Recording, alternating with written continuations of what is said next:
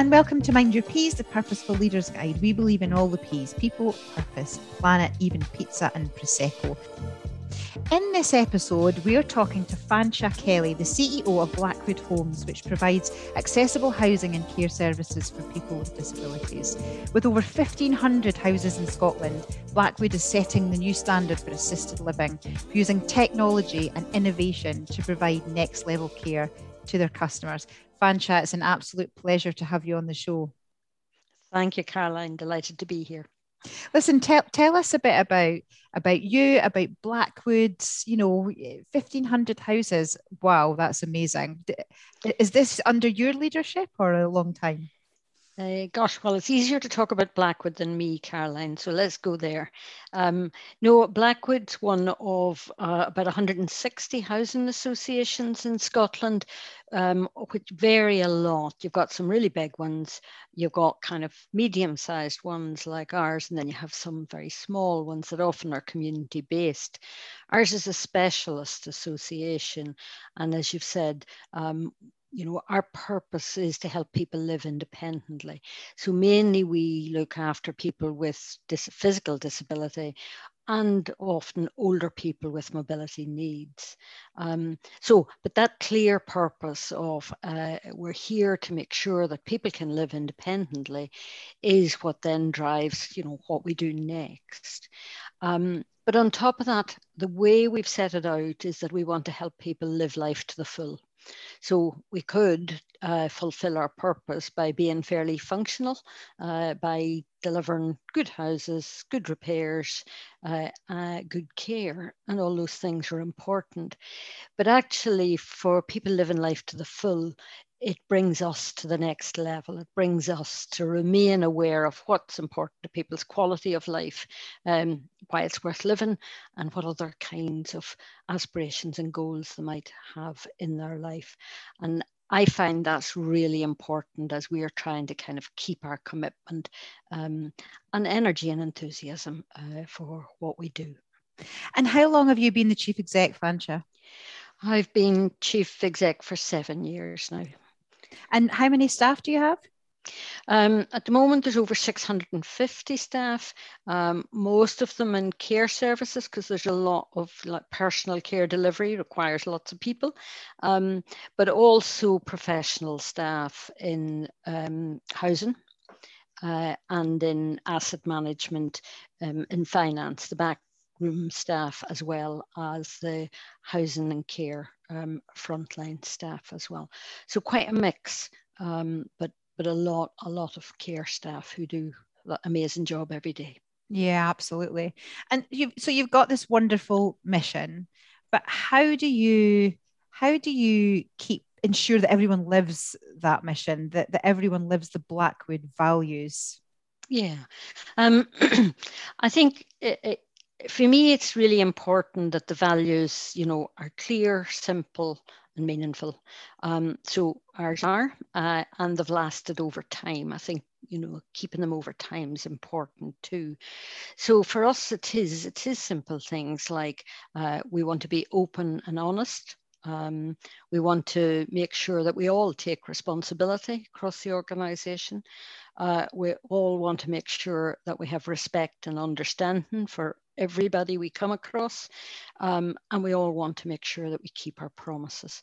So those 4 values are, as I say, simple, and some of the ways that we try to make sure then that we live by them, and everybody from our board to our front line know and live those values. So our board, we've got lots of examples where the board had to make difficult decisions, but did them through the lens of the values.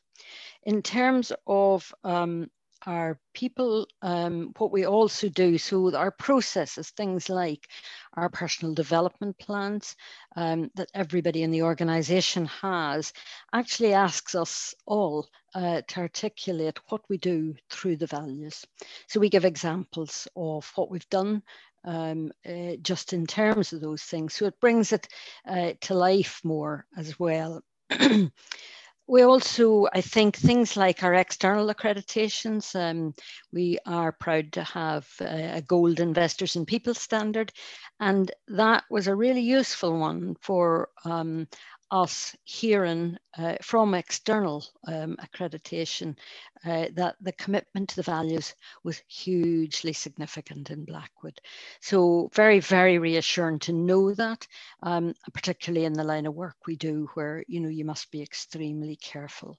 But I think actually having the emotional connection to values, it's one thing to, again, have the right processes, but you must have the right emotional connection, and that people feel okay about saying when something isn't done according to the values. So there's a range of ways, but it's one of the things I do feel that we've got really quite strong in Blackwood, and I'm extremely pleased that that is the case. I want to keep it that way too. I mean, that, it's a hard job to get 650 people aligned to those values, and it's been such a tough time for the care sector throughout the last 18 months in particular. How have you been able to keep your team feeling motivated and supported through this difficult period? Yeah, I think the pandemic has taught us lots. And we'll maybe come back to that a little bit. But if I can give you maybe just a couple of examples, both care and people not delivering frontline care. So for instance, our housing officers have all been working from home. And, in the housing profession, people often have what they call a patch, that a housing officer might have, say, 200 customers to look after. And in the early days, housing officers set about phoning every single customer across the country. And Blackwood's dispersed right across Scotland. So we want to make sure that people, whether it's from Dingwall down to Stranraer, across Aberdeen, Ayr, Glasgow, Dundee, all of the areas where our customers live, that we wanted to make contact with them. And the housing officers did an amazing job of getting everybody. And out of that, understanding, if you like, the extent of vulnerability in the context of the pandemic, those who were shielding, those who were maybe struggling to get, food deliveries and so on. So it was definitely going above our kind of functional one, really looking at people's whole life, but give us a really good kind of set of data of where people were vulnerable.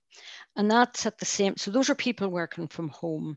And then at the same time, our care staff leaving their own homes, families every day, and actually turning up at work and dealing with all of the issues, including particularly in the early stages, all that kind of additional levels of PPE where the guidance was changing regularly.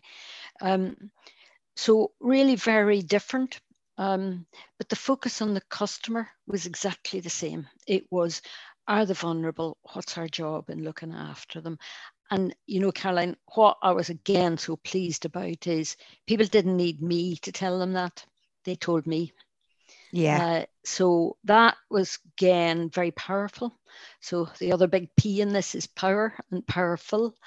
And I think what we realized very early on, again, was that if we knew what our front line, whether working from home or working in the community, what they needed, and we could work on delivering that for them, and then leave them to do the job, that, we had full confidence that they would do the job and they would do it well. And the year's evidence has shown that to be the case. So, yeah, very powerful. We've just done a little film going back over the year of kind of lots of significant moments in either our care homes or some of our housing aspects. And we'd set up a hashtag I'm in awe, which was really to let the staff know that we saw what they were doing and that it mattered. And we had some other external people, people like the Housing Minister, Penny Taylor, the journalist, the wonderful Michelle McManus, and Donald McCaskill, Chief Exec of Scottish Care. So a wide variety of people kind of joining in and giving their version of hashtag I'm an O. And using that has built again that evidence base that we are now able to kind of go, do you know something that was done well? And people see themselves in it and recognize themselves. And actually, in many ways, I think what the pandemic has done is reminded all of us that what happens at the front line and whatever business you're in is actually what matters. So really, really kind of powerful stuff in it. And well, we also, like everybody, are delighted that today is the day when more of Scotland opens up. We've already had wonderful reunions of people with their families and so on. And we hope we'll be able to keep it that way now. But we also know that we're really capable of dealing with, you know, whatever comes to us in terms of looking after customers. So yeah, a story all on its own. Yeah, and I find that so so impactful, really, the I'm a no hashtag. I really love that. And if it's okay, we'll share the film as part of this when it goes out to bring that to life for people. So you know, it has been a really tough time, but what you're describing is that your people are so aligned to the value and the mission of what they do, and they know that the customer's at the heart and at the forefront, and that's really what's really seen it through, I suppose. And technology and innovation is always a big focus for you at Blackwood, isn't it? What's the impact there? Tell us about your technology and what impact does it have in helping you serve your purpose? Yeah, so Blackwood's been around for next year, it'll be 50 years. And it's called Blackwood after Margaret Blackwood. Dr. Margaret Blackwood was the founder. She herself was disabled. And she was relentless in terms of actually getting people to work with her and understand how to make the lives and the services for people with disabilities much better than they were at that point. And it was really interesting because one of her early focuses was on technology, and it's very different technology than we use now, but she was always aware that design and technology really did impact how people can live and what they can do. When I came to Blackwood, I was really interested in that kind of legacy. And I found that there was an awful lot that we could do that would be right for now and for the future. And keep using, as I say, that legacy to really renew the purpose. And I think what we've found over the last few years that where we use technology, either in terms of including people, giving everybody the means to be able to communicate from wherever they are in Scotland and whatever their condition, that they can communicate through technology in a way that really you obviously couldn't do a number of years ago. And the pandemic's, again, been a huge opportunity in terms of changing mindsets and increasing the opportunities there. Excuse me. So one of the things that we did was develop software called with a Dutch software company that we've branded Clever Cogs. And the cogs are the menu in people's lives. So you can choose which aspects of your life you want in the cogs. And use the software to set that up. So for example, when we first set it up, we found that most people, actually they were motivated to use it because of their interests in things like music or gardening, not when their care rota was going to be or how they, reported a repair. So being able to help people set up their own entertainment centres in Clever Cogs as a kind of digital hub has led us into ways of literally connecting with people that really are different now. And there's amazing, again, stories in that, Caroline, where people who, in many cases, they're considered hard to reach or, they won't be able to use technology. And we are wrong. they can. They're not hard to reach. They're there. It's easy to do a call with them. And we found families also realizing, that their loved one could do more than they thought. So that independent living piece comes through really strongly in the use of technology. But it also meant that we had to do things like make sure everybody literally had connections, has digital connections, broadband Wi-Fi in all our developments, as well as devices, and as well as digital coaching, which we put in place as well. The job's not done. It'll go on for a long time. Yeah. But that, along with things like home automation in the Blackwood House, where people, they don't need somebody to come in to put up their blinds or whatever those tasks are, but they can do them through technology. And last but not least, and you shouldn't have got me started in this topic, Caroline. Last but not least, a lot of my own people know that I am very fond of Pepper the robot. And Pepper is being developed for assisted living. So when you come to need assistance to live independently, then Pepper, either the robot or AI in its different forms, will be so much more part of your life. And in Blackwood, we wanted to make sure that we stay aware, but also help maybe vanguard very practical aspects of that over the next few years. So it's an incredibly interesting and creative part of how we reimagine our services, but again, with really practical benefits. And as I say, trying to make sure Blackwood has that purpose for the future as well. Yeah, I mean, it's really rethinking. And I suppose it's fascinating what you said there. Even family members make assumptions, and we're wrong. So, how have you got that message across?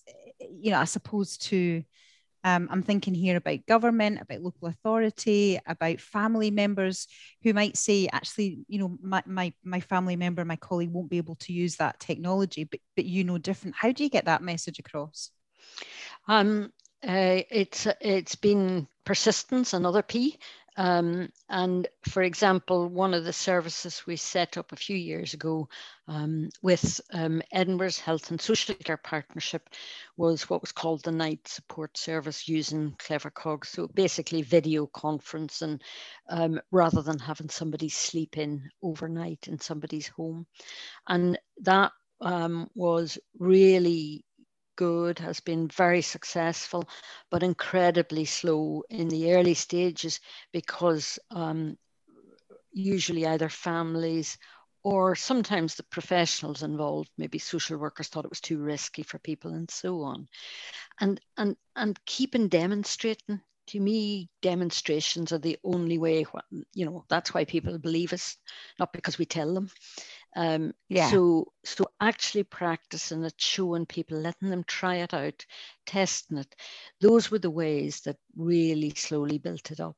And then people tell each other. And if we put in enough safeguards, people are willing to give it a go. And fundamentally, our credibility also lies with it isn't for everybody. So knowing the difference there. But for families, it's incredibly important that they're involved and have the confidence in what's going on before they'll really feel okay about it.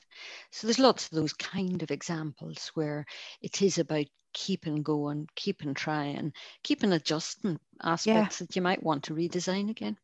Absolutely. And Fansha, you and I have known each other for a couple of years now. And, one thing I admire, one of the many things I admire about you is your passion for what you do, your passion for Blackwood. But also you've got a little cheeky sense of humour in there, Fansha. And I think that's down to your Irish roots. So tell us about that. I've never noticed that. And apparently I still sound Irish, despite having lived in Scotland a very long time now.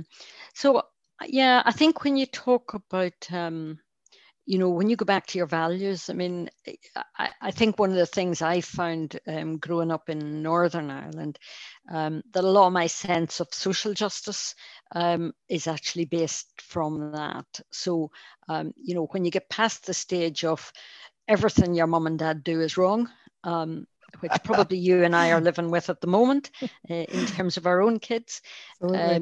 But at the same time, when you go back to what those values were and what they were based on, then definitely that's, you know, I feel I benefited and brought that with me.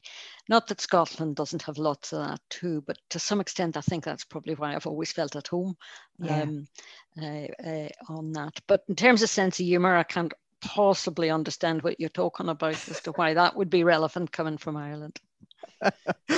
And listen, what does purposeful leadership mean to you? How, you know, how does it play out? Is there you know, what have you learned along the way as a leader yourself? You've had a, you know, a long successful career in this space, haven't you? Yeah, sort of less of the long, Caroline. I hope to have another period of time in it too. For me, fundamentally, it's about having clear purpose. If I've got that, then I do believe I can build around that. And let's come back to the people. But actually, for me, always having the right processes and frameworks, it's those things that none of us really love. Maybe some people do, but if you don't have them, then you actually can't, you know, consistently and systematically keep going. So having those in place to me is an important part of the leadership. This discussion's about the right people, and you know, in our business, it's about always making sure that we do have the right people, and that it's tough. So where it's not right for people, that we help them make their decisions and kind of move on, because there'll be other things they're good at. I think those things are important. For me, the purposeful leadership as well has to be about keeping your energy, your inspiration, and ideally creativity, because where does the world go without creativity? So I think there's that real focus on learning, on changing, on moving forward. And occasionally I'm known for being impatient. I've not really understood why, but nothing's ever fast enough. And that's the piece that I still can't quite work out if that's a good or a bad bit of the leadership. For me, though, the other important bit is that I don't have to get everything right. I have to retain probably some humility and be able to say, I got that wrong. Or the other really useful thing is, I don't know. I don't know how to. Can you help? And those things are just so important in team contribution as well. So yeah, that's a quick run round some of the things that are important to me, Caroline. Yeah, it's, you know, it's so refreshing really to hear that, Fansha, because I think you and I have had, you know, some chats in the past, and I think we can both be described as impatient. Impatient but driven, I suppose, is the way that I flip it on its head in terms of a positive. And it is because, you know, we just want it to happen now because we're so passionate about what we do. But I love the way you're talking about the people, the processes, and the learning really. And you talked about energy and inspiration. So who inspires you? I mean, who do you learn from? Who's out there now that's doing great stuff in this purposeful leader space? Gosh, I'm not very good at individuals. And Karen, you probably already know I'm absolutely no good with self-help books and learning from that. But actually, you know, I think one of the things I really found when I came to Blackwood, particularly, a lot of the inspiration came from some of the people who live in our homes, get our services, because many of them have, you know, disabilities that it would be easy for them not to do things. And actually they've found really creative solutions to kind of make sure that they can live independently. And that really inspired me to go, well, what more can we help with? What more can we do? So, you know, without sounding cheesy about it, that's been enormously important to keep that focus on the people you're there for, really. I've always found, good support within the networks of professional networks that have been involved in housing. While I'm not up for too many self-help books, I do think reading quite widely is a huge help. You and I know that our Vistage network is rich in the people that we, join together with, and bring lots of unexpected things for us to think about. And having that kind of energy and creativity is really, really important. So a pretty wide variety, and not all in the usual places, I suppose, is what I would say. Yeah, no, that's great. And listen, just while we're thinking about purposeful leadership and people, I suppose, you've got an online community. I didn't know about this, called Bespoken. It's got over 3,000 members. What is that? Why did you create that? It was created a few years ago now, and actually it's just being kind of reviewed and renewed. And the idea was that it would get people working with us to co-design products and services. And so it would be people sharing with each other as well, things they'd found to help make their lives better, easier, or whatever.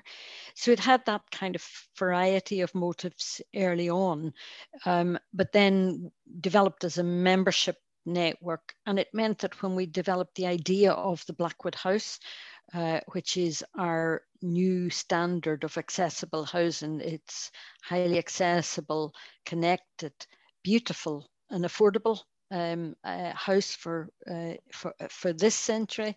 And as we were developing the ideas for that, the design guide for that, and the actual developments, then the Bespoken community could link in and join and put in comments on plans and so on.